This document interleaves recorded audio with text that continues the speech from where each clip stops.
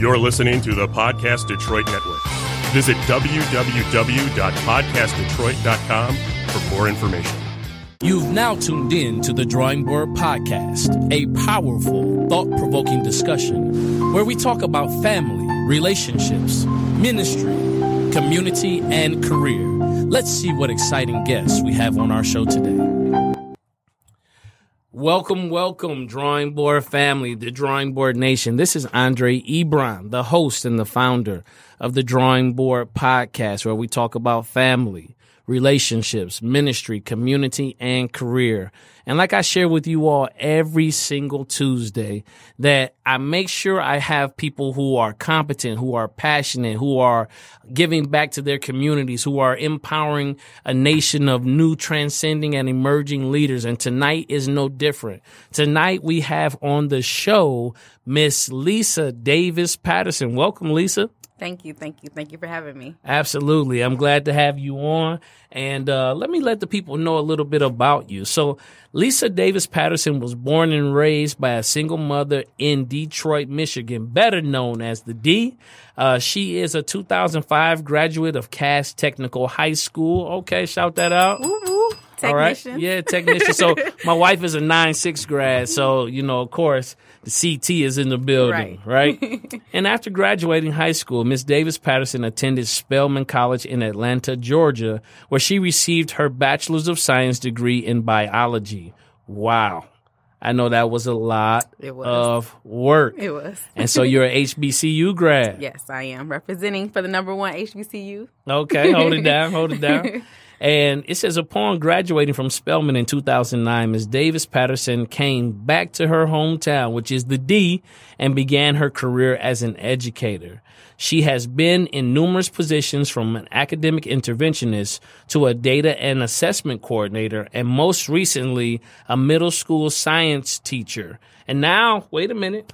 It says you completed your education program and Master's of Science degree in Educational Leadership from Madonna. Now, I won't tell you that, I went to Tri-State or Trine. And when we played Madonna, I have to tell you, we used to give you all the business, okay? Which sport? Basketball. Oh, okay, because actually their basketball team was pretty good. Yeah, that's what I'm trying to let you know about. Definitely. So I'm familiar with Madonna University in Livonia. And it says, Ms. Davis Patterson, or you have always been involved in your community, a volleyball coach, a volunteer, a mentor, and a tutor. And that's faith is kicking in. So you've been a member of Greater Grace Temple in Detroit since you were 11 years old. Yes. Oh, that means you got some good faith going on inside, all right? So let's talk about it. There's so much more in your bio, but it sounds like you just from the beginning had a passion to serve and do what was in your power to do to empower other people. Tell me, where does that come from? It definitely comes from my mother.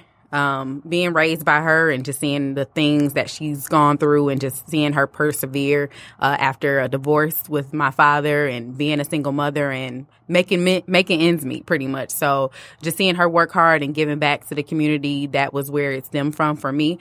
Before I even became a member at Greater Grace Temple, I was a member of Renaissance Baptist Church, which was pretty much where I was born and raised. My mom was also one of the founding board members for that church. Oh, wow. So that was where I pretty much started my Christianity walk. And then eventually on, we ended up going over to Greater Grace. So just being in the church, and we all know the church gives back all the time. So I think just seeing that around me all the time and seeing us, seeing us do different whether it was a clothes drive or a can drive, something like that. So just being around that, I think that kind of ignited something in me to show me that I always had that passion to give back to others. Okay. Now, let me ask you, because education, I believe, is a calling, not just a career, right? So, was that, take me back to 13-year-old Lisa, okay? Take me to 13-year-old Lisa. Did 13-year-old Lisa always see herself teaching or being a teacher? What did 13-year-old Lisa, where did she see herself being? So actually I did grow up in the DPS district. So I went to Flicks for the most of my elementary career from kindergarten to 5th grade. After that, because I grew up in Flicks learning learning French. Excuse me. So most of the schools, parlez-vous français? Oui. Mm-hmm. Most of the middle schools during that time didn't have French. So my mom really wanted me to continue it. So she found a middle school, which was out in Farmington Hills. It was a private school that I went to for 6th and 7th grade. And I literally, I hate to say this, but I did not like the school. It was very few that looked like me. So that was a struggle in of itself. And by the time it was time for me to go to 8th grade, me and my mom, she kind of made a little contract with me, said, hey, if you do what you need to do for 6th and 7th grade, I'll let you go to school with your friends. So 8th grade, that was, the 13 pretty much. Right. I was going to David Ellis Academy, which is affiliated with our church, which is Greater Grace. Right. So I was able to go to school with my friends. That you saw at church? Yes. Okay. Yes. So the turn up was all the way on. The turn up was real. So yes. we would do little silly things. We would get put onto the hallways, and we would do, little things to make the rest of the class laugh. And that was literally the first time and the last time that I ever got suspended. Oh, wait a minute. Do we have a suspension on the record? Somebody pull up Power School right now. Right, we do. So I pretty much always had an issue. Not always, but I had an issue getting older around that 13 when you start feeling yourself a little bit. That's right. So you have that mouth on you. Yeah. So I used to talk back, and one day my teacher was asking me to stand next to her outside because she wanted to talk to my mom. And I told her, I said, I don't want to stand next to you. I want to stand where I'm standing. And then at that point, she was like, oh, no, we're going to the office. And then my mom came in, she's wondering why is she in this office, because this is not a child that goes to the office. So right. She gave me a suspension because I was being insubordinate. And my mom took me home and she wore me out. So wait a minute. You got the founding board member from RBC, Renaissance Baptist Church, now involved at Greater Grace. And now she got to come up to the school that's affiliated with the church. Yes. And hear about you getting smart with the teacher. Yes. Now let me ask you a question. She redirected you, right? Yes, she did. Yeah, was it soft verbal reprimand? No. Not at all. Right? That's what I said. It was the first and the last time that I ever got suspended. It was definitely that nice spanking. It wasn't a switch off the tree. She left that for my godmother, so Okay. Yeah. But it was definitely, that belt situation. So yeah. She got me together. Got you together though, she right? Got me together. Right, yes. right. So and you've graduated from Spelman, you got a master's degree, you're involved in some other programs that we're going to talk about. So that redirection helped. Yep, it did. Here's a question for you, especially because you're an educator, you're a dean of climate and culture with Detroit Public Schools Community District. What would you say for teachers or administrators for a child such as yourself, right? Mm-hmm. Who had a lot of passion, who was very vocal, and talked back. What would you say, or what's the best way to develop children who are outspoken like that? So I think, I shouldn't say I think. I know that with this day and age, the children are a lot different than how we grew up. So when we were growing up, it could be you get a spanking and that redirected you. I think with these children, a lot of them need to understand the reasoning behind something. So you have to usually talk with them and explain why they're receiving the consequence that they're receiving.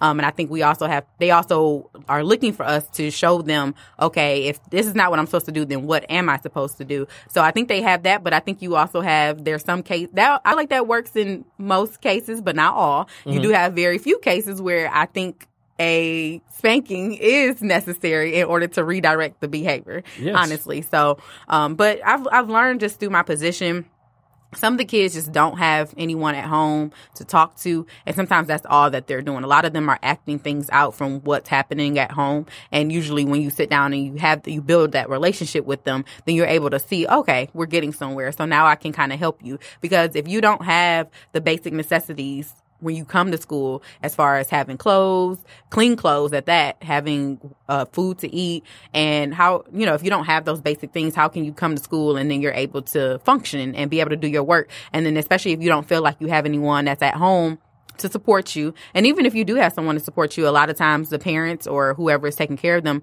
are always out working. So if you don't have anyone at home to be able to put things in place, because kids need structure. Absolutely. And if they don't have that structure, that's when I think they just kind of go all over the place because they're looking for some type of structure.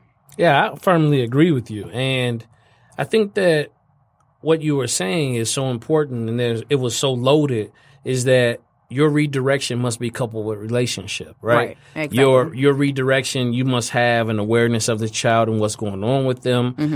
If it is that they're lacking some of the basic necessities, it's so much easier to redirect someone after you fulfill a need, right? So schools are now in a position where they are having to fulfill some of those basic necessities, food, shelter, not so much shelter, but food and clothing, running after school programs, late into the evening so that you can provide that after school dinner, snack, meal, or whatever, because some children may not get that when they go home. And then you said something that I thought was very important, is that they have to have structure and order. Right. Like, I think that is so important. And all of my Bible believing saints, I heard y'all in my ear talking about whatever you do it in decency and in order. I felt but absolutely. And Here's the one thing that I would have, and I pose a question to the Drawing Board Nation, those watching. Could it be possible that you are expecting something from a child that they have not been taught? I believe that's true. And I think that's why we have to build those relationships with them, so that we can build that trust. And at that point, we can be able to now reteach it. And it's funny because I sent out an email to the staff that I work with at my current school, which is Detroit Lions Academy. Wait, shout out Detroit Lions Academy. Hey. So I sent out an email about a week or two ago, and because I was really going through all of our suspensions and our behavior referrals and looking at what date. What day of the week are they occurring on? Right. And most of them were occurring on Mondays. And why? Why is it occurring on Mondays? Because they go home on Fridays back into an unstructured environment just to come back to Monday. So now we have to retrain their thinking. Reprogram the thinking in order to get them back into that structured place. So I think that that's the main thing. And that's why with teachers, with administrators, anyone that comes into contact with a child, you have to build a relationship first. Because even for me, coming from the classroom, if my kids wouldn't have listened to me if I didn't build those relationships with them. I kept it real with my students. I let them know some of the experiences I've had. When I've gone on trips, I've shown them pictures. Because a lot of times they don't see that there's a world outside of the 5 mile or 5 block radius in which they live. Absolutely. Now, hold on. Unpack that, because some people may not know what that is. So because that's educator talk, right? Or community leader talk, or the 5 block radius. Break that down for me.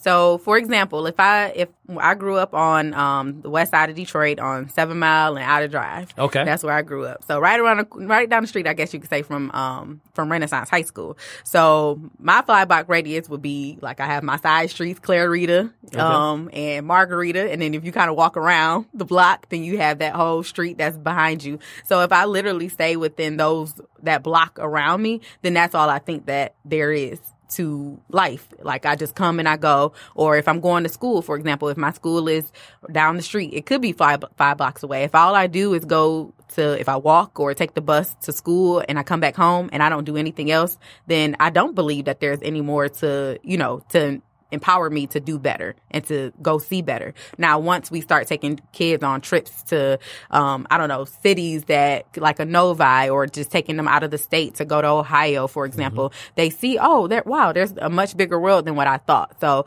exposure is key for sure. Exposure is key.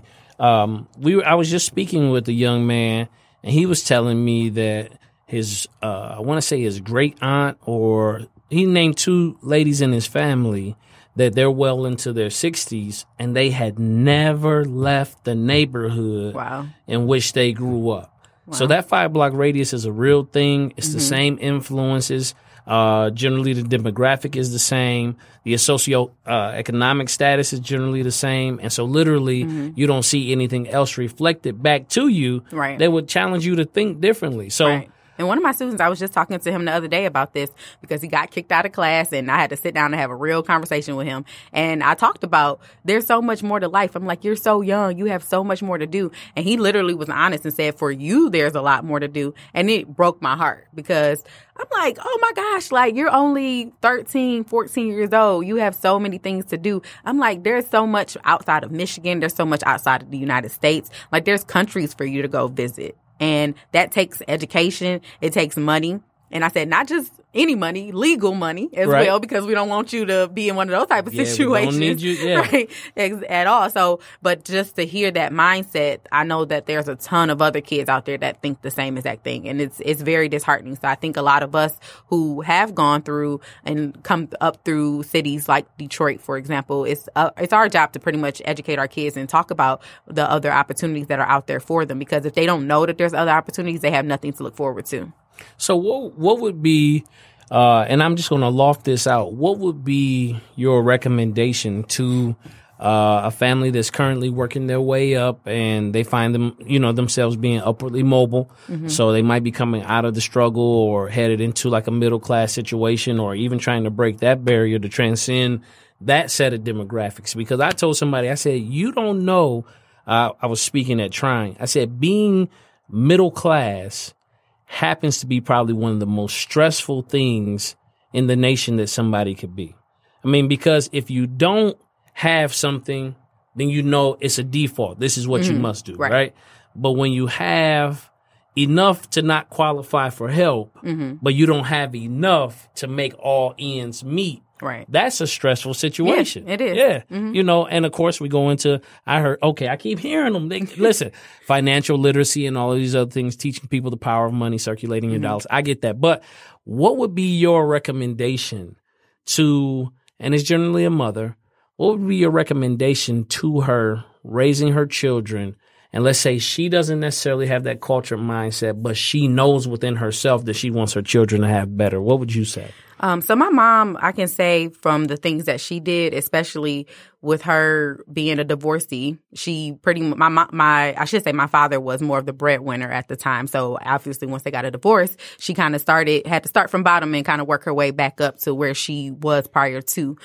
So with her, she made sure that she found every single free program that was available for me. I know they still do, I believe they still do the magazine Metro Parent. Okay, don't they they? do. Yeah, Metro so Parent's Metro still Parent around. is always a good. Hold on, wait. You posed it to me like, hold on. Well, you're the father. I don't have kids yet. Hold so. on, wait a minute. Hold on, wait a minute. She made a reference. She was like, yeah, my mother, and then, right? No, but go ahead. So I know Metro Parent is a good resource because they have a Absolutely. ton of free activities to always take kids to. My mom was a big avid person as far as education. She was a stickler on education. She always told me my job, until it was time for me to get a job, my job was to go to school and to get good grades. Yes. So she would take me to the libraries, and that's where I would study. And everybody knows libraries are free. They have programs that come through the libraries to be able to teach you about different subjects. They have tutoring that they have inside of that. So just looking up different resources, because there's so many free resources out there, especially even if you're struggling and you need clothes or shoes. There's so many different, a lot of organizations who, have the means to be able to hand those things out based upon your current situation. So I think just research is where we have to start. In that just a simple, hey, let me just Google real quick. Free resources. Right, free resources for in children the in Metro the city. Detroit area. Yep.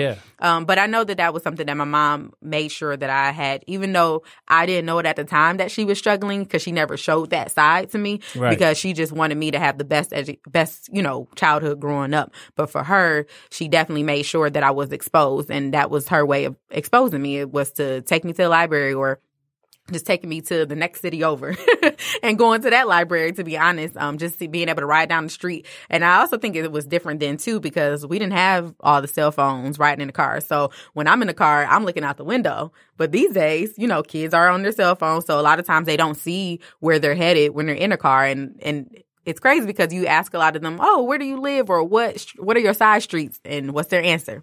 They don't know. I don't know. I don't know. What's your mother's phone number? Can I get my phone? Mm-hmm. What is your address? I live. You don't know. They don't know. What is your what is the physical number? Oh, I don't know, Mr. E. Mm-hmm. Oh, exactly. Yep. But even reading at home, starting out the womb, to be honest. Right. I mean, they could be 3 years old and you're showing them how to write their name. That goes a long way, especially once it's time for them to go to preschool and kindergarten. And you can really tell, especially when a student does come into school for the first time, you can tell when they've had a parent or a guardian or a family member actually working with them prior to attending school, because they're a lot farther along than other children. So reading at home is key as well.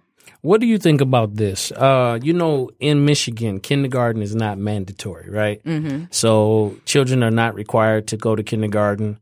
Preschool is not mandatory. Some people go through Head Start. A lot of people don't. Are you a Head Start baby? Yep, I was okay, Head Start yeah. baby. So yep. yeah. So when they talk about, my first job out of school, I was a family service worker for a Head Start program. So we were talking about tracking the success of students who were able to get that Head Start, and like a lot of awesome people, including yourself, came through Head Start and are doing amazing things. So I'm just saying, like, how vital it is to get introduced to that world of academia, early, those formative years, gross motor, fine motor skills, learning to articulate and enunciate and pronounce words, like flashcards. That helps a lot with math, a lot, because if you don't have that repetition, it's very hard to catch on later on in life with trying to learn how to do multiplication. Like, as soon as a card goes up 8 times 5, you should know automatically it's 40 in a few seconds. We shouldn't have to think, or we shouldn't have to write it down. So just going to the dollar store and getting flashcards, like, they're only $1. Like, that's it. That's true. Or, one thing that I hated, and listen, we had the means, but my mom used to make me create my own flashcards. Yep, those index cards. Oh, those index cards, man. Vocabulary words, everything. So. Write the word on one side and the definition on the back. Oh, man. I'm going to test you in 15 minutes. You need to be ready.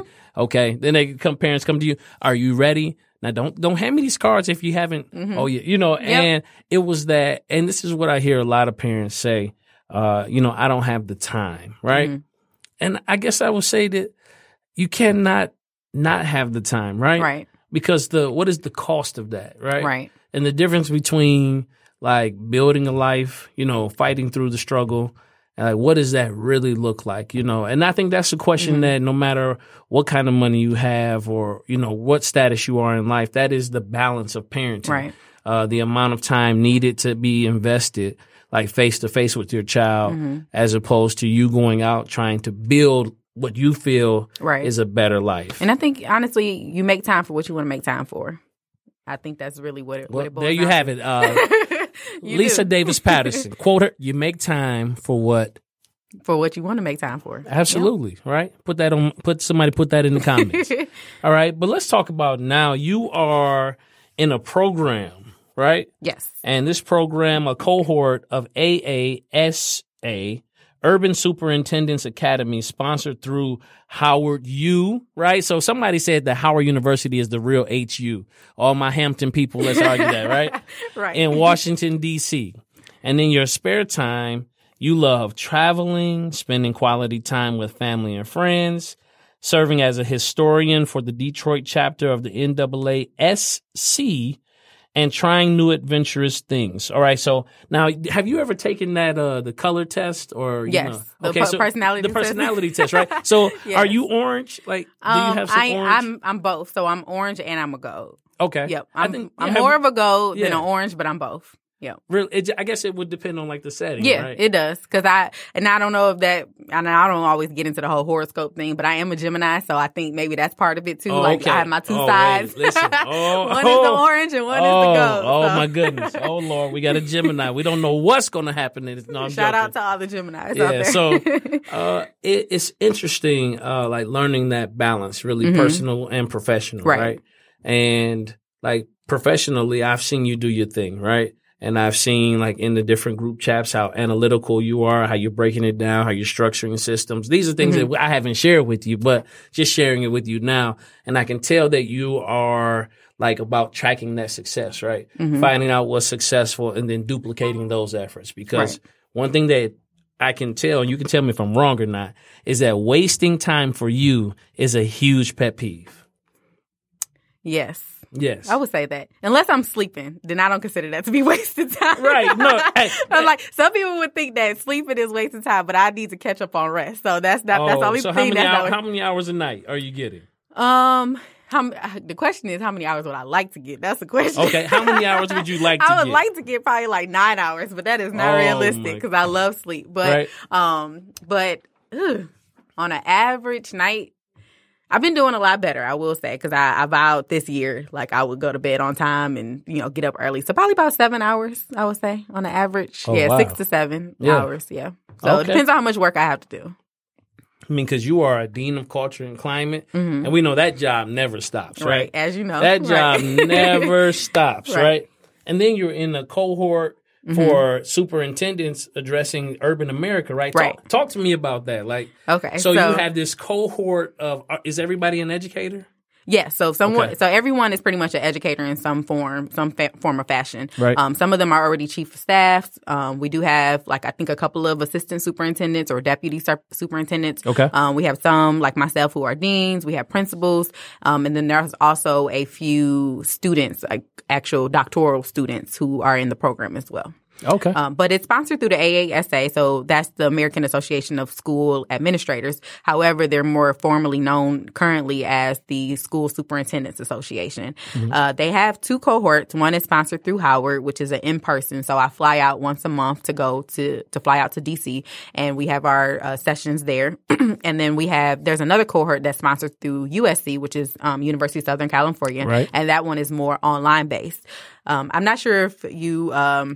Another technician is my best friend's cousin, Andre Townsell, who's a assistant superintendent for Wayne Westland Schools. And he's actually a graduate of the cohort through Howard. And he was someone who I really leaned on to kind of find out which cohort do I want to do, because do I want to go to USC and then I can kind of save some money on the flights, or do I want to just go to Howard and fly out once a month? And he was definitely adamant on telling me, no, choose the Howard program. That one is in person. You really get to make those connections and network, and they get to really learn who you are and see you face to face. So he was a big part of me choosing to do it through the Howard, which I believe is, where I needed to be anyways. But we go through, we have homework assignments, we have an online base where we have to go through and we read a lot.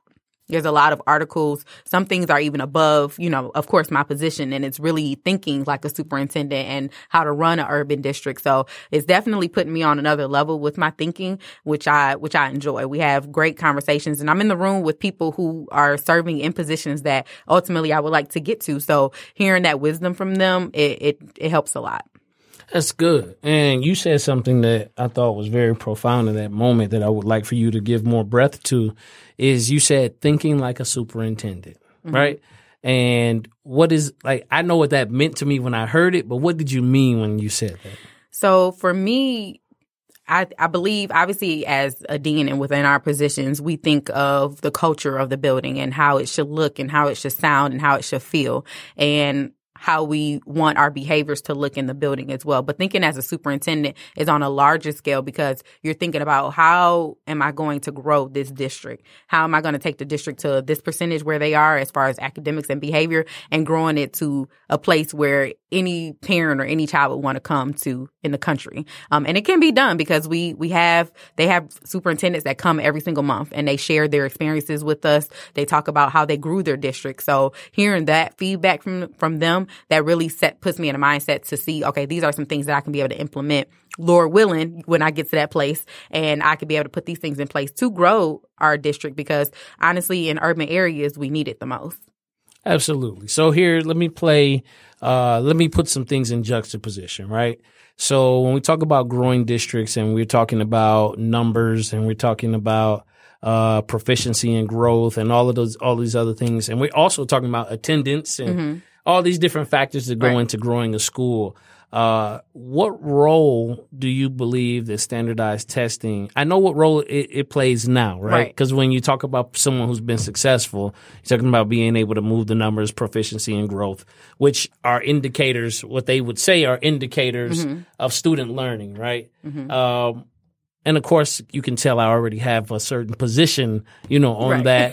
But what do you think are the what are the major driving forces from a superintendent lens? Or I'm going to call you Superintendent Davis Patterson, okay? All right. I'm Superintendent Dr. Davis Patterson. Go ahead, put that in the comments right there. Superintendent Dr. Davis Patterson. Who knows? It might be, I don't know, it might be a different last name. Wait a minute. No, but from a superintendent lens, from your perspective, what are the most like vital components to shifting that growth and proficiency as it relates to standardized testing?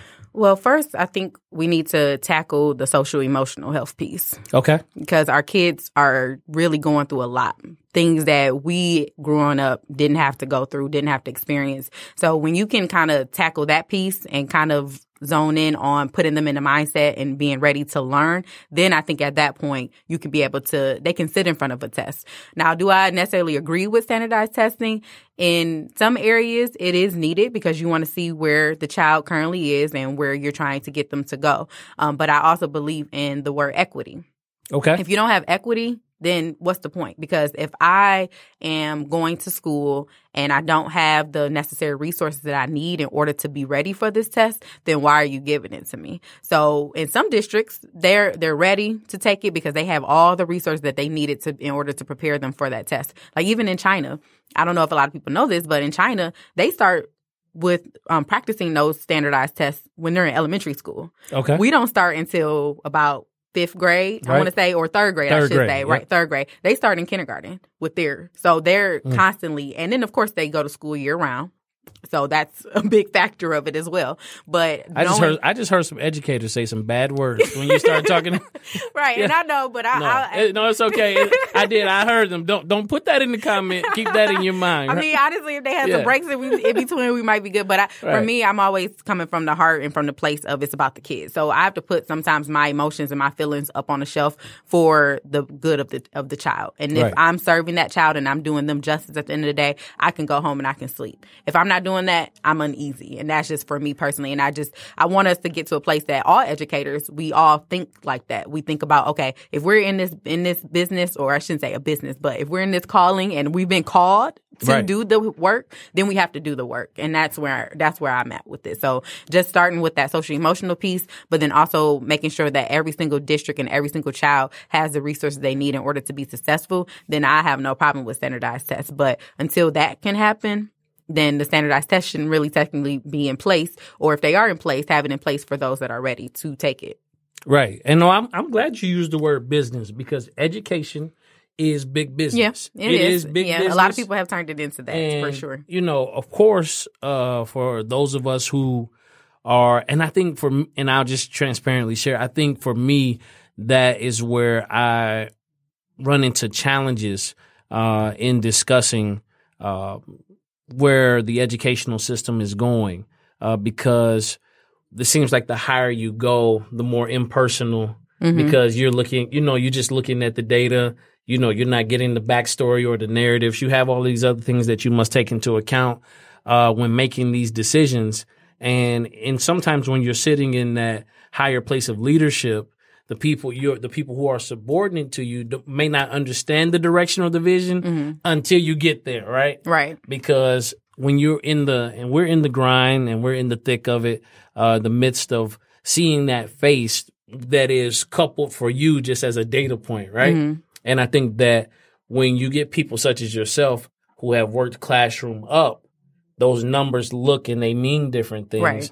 But I have seen in certain situations where you'll plug somebody from corporate America because they know how to manipulate data. Right. And they put them in those certain positions and they're trying to drive, school systems like we're selling widgets, right? Mm-hmm. And it is the classic business example when you're talking about widgets, or it's just some material part that has no other narrative besides just facilitating one function. So thinking about all of that, knowing what you're doing at DPSCD, very proud of all of the work that you're doing. I actually love the fact that you kept the HBCU trend, from Spelman to Howard, and getting creative. Like all of the stories that I'm reading from the articles across the nation. Like I have not read an article to date that a school has saw substantial gains without getting creative buy-in, that the entire staff, regardless to whether it was Saturdays or staying late, like they literally dedicated their life to helping these young people improve. Right. So if we think we're going to get it that 8:30 to 4:30, it's not going to happen, right? It's not happening. And I take that very seriously because here's a position where we have some of us that are doing that right now. You know, if some of us are coming early, staying late, working on the weekends, working hard, being diligent. But there are some that saying that this system as an employee should serve me. No, because we're in a business to serve others, and if you don't want to serve or you aren't a servant leader at that, then you need to go into another business. Honestly, right. I mean, I hate to sound harsh, but that's where it is. If you're dealing with the child, and these are our future, so if you're not going to have a positive change on this child, then I don't believe that this is the place for you, because they are going to be the next CEOs and the next doctors and next lawyers. And, you're the first encounter of an education that they see. And a lot of times because of the teacher that they have, they can decide which way am I going to go? Do I want to come to this school every day and see this teacher, or am I dreading every day that I go because I don't want to see this teacher? So we have to think about that as educators and being in front of their faces, and really starting that trust and building that relationship. It goes back to that as well. But if you're not a relationship builder, it's going to be hard to reach and teach a child. Here's the $1 million question, okay? Okay. It's gargantuan. If you can answer this question, we're going to shut the podcast down right now. We're going to package it, and we're going to go across the nation selling this answer, okay? Okay. All right. How do we restore the value system, or people actually valuing and seeing the relevance of education in 2019? How do we restore that value from a parent perspective? How do we bridge and build relevance for children? How do we do that in this day and age right now? How can we, because, we always, people don't come to school because they don't see the value in it. Right. Children aren't applying themselves because they can't look at the content and see relevance, right? Whether it's culturally relevant, whether it's culturally responsive, all of that other stuff. But seeing the relevance of how I can take this and do something with it. How do we restore the value system of seeing the importance of education among the nation? That is a gargantuan question. That is right? $1 million question. It is. I hope you got that. Listen. It probably would take us a few days to probably get through everything. Right. But if I had to kind of break it down, I would say looking at all the things that young people are interested in today's world, bringing each of those components into the school system, I think would help children to see the value in it. I know growing up, music was one of those things that started, it wasn't always big, but it started to get big as they saw singers and rappers and doing all these different things, or seeing them, kind of live that lifestyle that they want to live. So bringing something like that into a school building, that allows them that education piece. Something like this, a podcast, and you wanting to be an interviewer, having this type of roundtable inside of a school. I know they also have YouTubers. I know that's like the new thing for kids to do. Right. And having a class that teaches you how to be a YouTuber.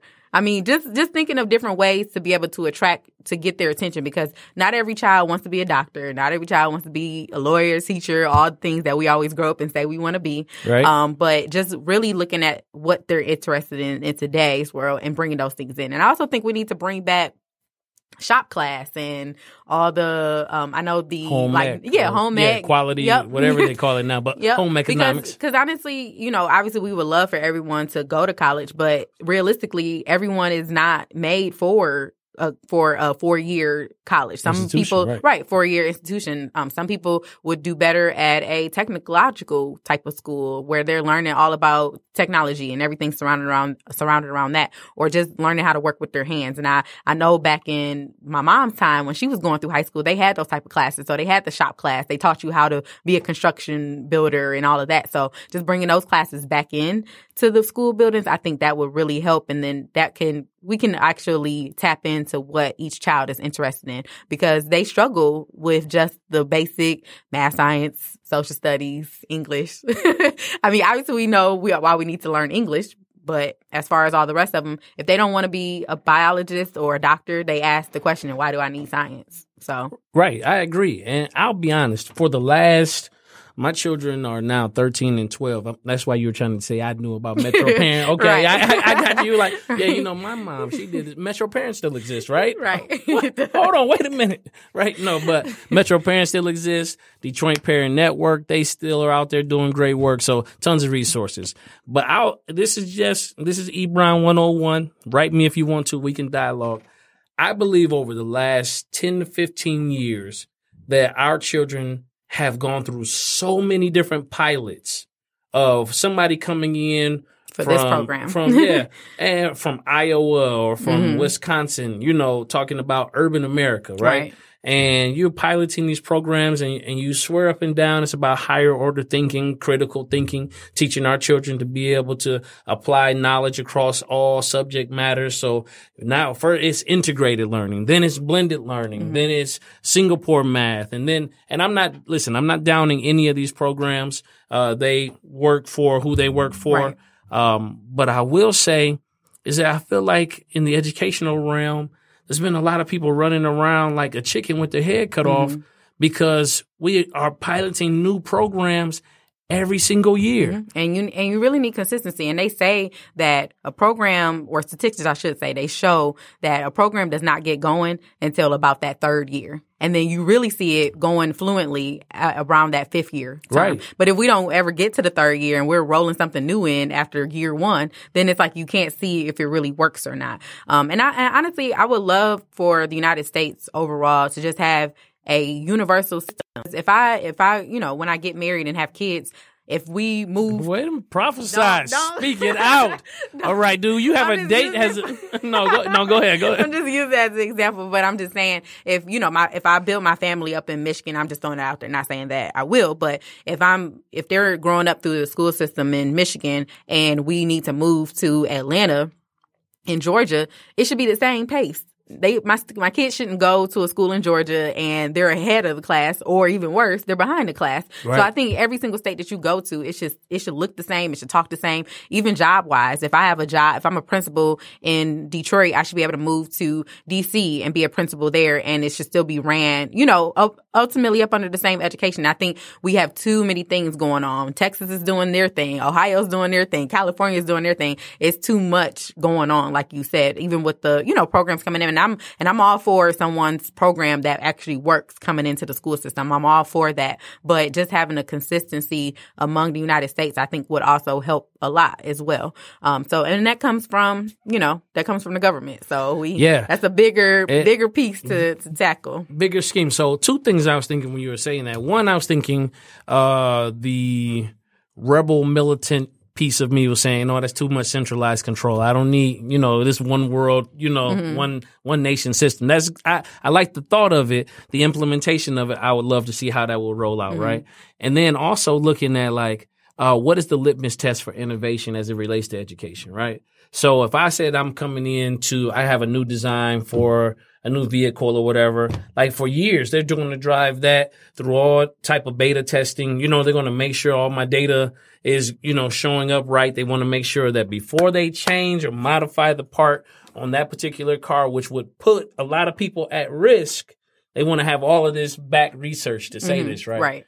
But when it comes to programs or innovative that's putting our children's lives at risk, when you bring it to the educational system, like what is going on here? Yeah, we don't do enough research. It's just like if somebody sits down with you, they say, "Oh, this works," and we have this research and that research, but it's like, do you really have that much research? Have you really done it? Yeah. So I think we hear it because we're all looking for something good that's going to work for our kids, which I understand, but it's not, you can't just say yes to everything, honestly. And some things, like, you have to go in that prayer closet and pray about it, honestly. Like, before I bring this program in here, Lord, is that what you want me to do? Yes. So is this going to benefit my kids at the end of the day? And when I say like a universal as far as I'm just talking about as far as our subject area. So with math, I know we're using Eureka Math. Eureka Math is that new thing where it's supposed to teach the kids how to think and how to work through problems, So if Eureka Math is where it is, then Eureka Math should be in every single state. It shouldn't. Yes. That's what I mean. Like, just having the same program in every single state that you go to, because I couldn't imagine being a child and having to move to another state for whatever reason and then I have to learn a whole new different program, a whole new system. So Yes. that I think that could be very aggravating. So that's why I say, Let me raise my hand and testify. Yes. So Singapore math, when my children were part of a certain school system and they were doing the Singapore math, and I was like, listen, okay, wait a minute. Now I learned it this way, right? Now you're gonna do this with your children. You're gonna say you're sitting over here with this old hat and this. No, but here we go. Listen, I'm pretty good with math, so I don't think that'll happen to me. No, I'm telling joking, you, hey, dig it. Watch this. Listen, and we were sitting down. And I was like, okay, let me look at the example. All right, okay, I get what they're trying to do here, and I've said, let me show you an easier way to reach the same answer. And my kids were getting marked down. Because they took the easier way. They didn't do it. They didn't do the method correctly, right? They took the shortcut. They still arrived at the correct answer, but they took the shortcut. But here's my thing is so of course, because that was the way that I knew how to do it, so I had an argument to sustain, is don't neglect the methods that have worked. Right. Just because we are innovating this way. Now, this still works. We still come and we have the same conclusion and the same answer. Just because the methods are different doesn't make it wrong. Right, exactly. Because every child learns differently, as we know, especially through differentiation. Right. And, everyone's at a different pace and all of that. So even with multiplication, they have a new thing with the lattice method. If the lattice method works for you, then do the lattice method. As long as you get the right answer, I'm happy. So some people can do that one. Someone could do the standard old way where it's like, all right, put down that 0 on that line and then, keep on going. Yeah. Each line you have to multiply, or each number, I should say, you have to multiply. So it's like, I agree with that. Just whatever works for that child, let them go ahead and do that. So now let's talk. I want to get into your business now. Let's talk personally, all right? Yes, let's go ahead and dive. Let's take a deep dive in here. So all right. You were saying that you love to travel, right? I do. So if you had to pick your 3 favorite places to travel right now, where would you go? That I have gone to, or that I want to go? That you have That gone. I have. Yeah. My 3 favorite places. I would say Paris for sure. Okay. London. And comment allez-vous? Oui. Yeah. What would be the third choice? I guess I would say Greece, because it was very pretty. Okay. It was. Yeah. So, and I have some other places in Greece that I would like to go to as well that I didn't get a chance to go to when I was there. But yeah, it's very pretty. Okay. So it's the aesthetics that drive you, or what? Like, what is it about travel that you love? I love the culture. I love being able to see how other people live, how they pretty much just how they, go about everyday, I guess I should say go around like on their everyday lives and just how their system is set up. I should say that. Also fashion, because I love to shop. So there's some different fashions in Europe that are different than in America. Now, I know a lot of times they're integrating certain things, but honestly, there's things in other places that in other countries where you don't see it in the United States, unfortunately. So I love that about it too. Also just having those memories. And for me, I am at the most peace when it's sun and water. If you get me by sun and water, I just feel like that's my heaven in a sense. I know that sounds weird, but yeah, I'm at the most peace when I'm on water and I'm in the sun. So I guess I'm a summer baby in a sense. So that too, I think probably plays a part of it. But yeah, sun and water, wherever that is, I'm good. Okay. No, that makes a lot of sense. I mean, of course, now we're going to turn out, we're going to be one of the deep Christians right now. See, because the sun represents the sun. That's right.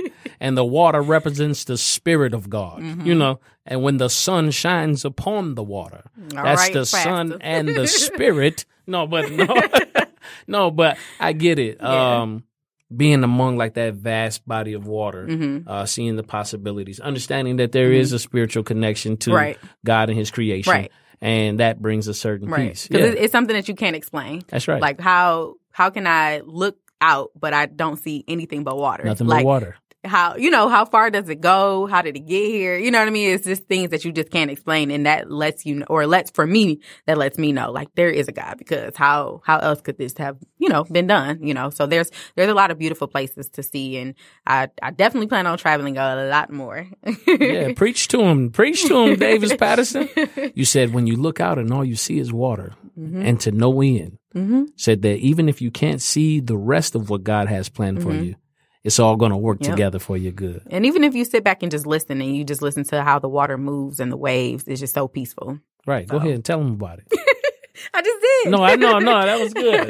Yeah. And I would take us to one of those moments where, like, paint the picture for us now. You are, I saw one, you were like on a yacht or on a boat or something. Yeah. So, so they have this thing called Yacht Week, and they have a lot of different destinations that you go to, and you literally live on the yacht for an entire week. You have your hostess, which is the person who cooks your meals. You also have your skipper, who's the person who takes you around, obviously. And you're literally on this, I don't know, what do you call it, but on this excursion for a whole week with people from literally not just around the country, but around the world. Okay. So I've met a ton of people from other countries, and I don't think that there's anything really like it to be able to experience. Like, obviously you could just go to another country and then you could meet other people and all of that, but to actually live with people, like on my yacht, I had someone that was from Australia and someone who's from Spain. How often do you live in a central area with someone from other countries that you possibly never visited before, and you can be able to see how they live and talk to them about their culture and all of that?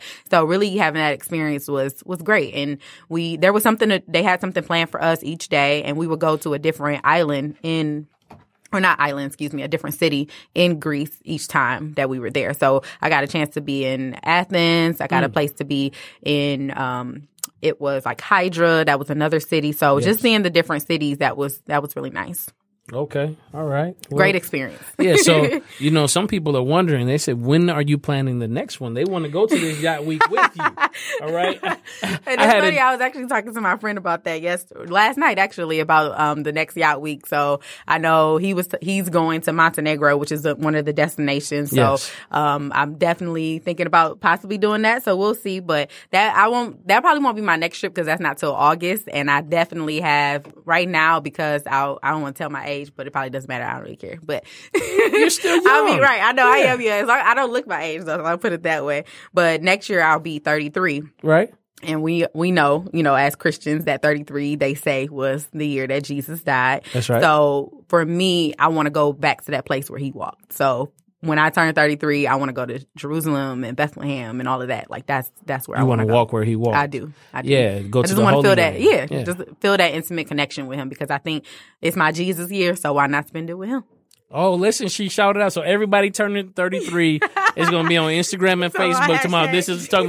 This is my Jesus year, right? Don't steal my hashtag. Don't steal that hashtag. This is my. It already exists somewhere. I'm sure. No, it probably doesn't exist. This is my Jesus year. It's my Jesus year. Yeah, 33. Yep. That's good. So he died, he was buried, and resurrected. Mm-hmm. And so you're talking about major transformation. Like I see already, big things on the horizon for you. Thank you. Yeah, and I mean, these are the things that you already have planned in your heart, though, right? Right. Yeah, you already have it, like, and you just say, okay, Lord, as you lead and guide and direct me, we'll get to these places, right? But let's go back to this yacht week, though, before we venture down there.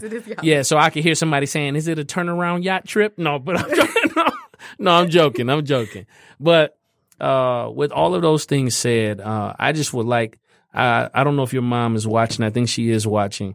But I just want this to be like a true testament that when you sacrifice for the assignment that God has given you as a parent, you end up with a daughter like Lisa Davis Patterson, who has impacted, the city of Detroit, this nation, and the world. So don't take for granted your current sacrifice. And I know it's challenging. You have to put some of the things you want to do to the side and see all of these pages about, mama got to have a life too and all. Okay, listen, you have a huge assignment to raise somebody. What if mom had not sacrificed? Think about all of the children that have sat under her tutelage, that have sat in her classrooms, that have been inspired and motivated and, you know, have changed their life because she has been before them. What's your mother's name? Sheila Davis Wiley. Okay, yeah, I can't call her Sheila. I got to call Mrs. him, Wiley. okay, Mrs. Wiley, all right? Because Mrs. Wiley made a commitment to the Lord to go ahead and do what was necessary to raise you and to, you know, allow you to venture and allow you to build your life and bump your Let head. me venture too much. Nah, You know what I'm saying? I'm just, Yeah, I know she told you got to be home. No, I'm The joking. street lights right, come on. the street lights.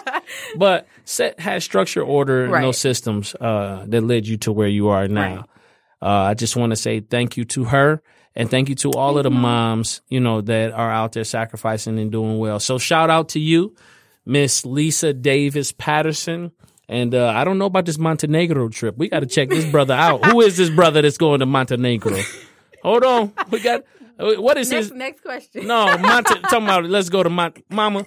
He trying to get her to Montenegro. He gonna try to no. Anyway, we tabled that. With 5 minutes left, please let them know how they can get in touch with you. So you can email me. My email address is ldavpa@aol.com. I'm also on Facebook, same thing, first and last name, Lisa Davis Patterson. And Instagram is _Lisa Marie 87. I do have a Twitter account, but I'm not really active on Twitter, so we'll just leave it at the email. If you need to email me about any questions or concerns that you may have, or just follow me on those social media outlets.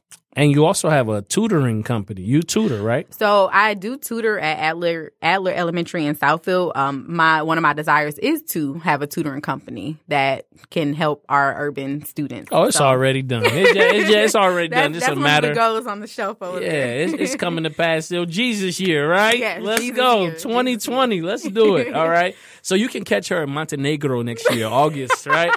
You can catch her on the yacht trips. You can catch her in the nation. You can catch her doing great work for DPS CD.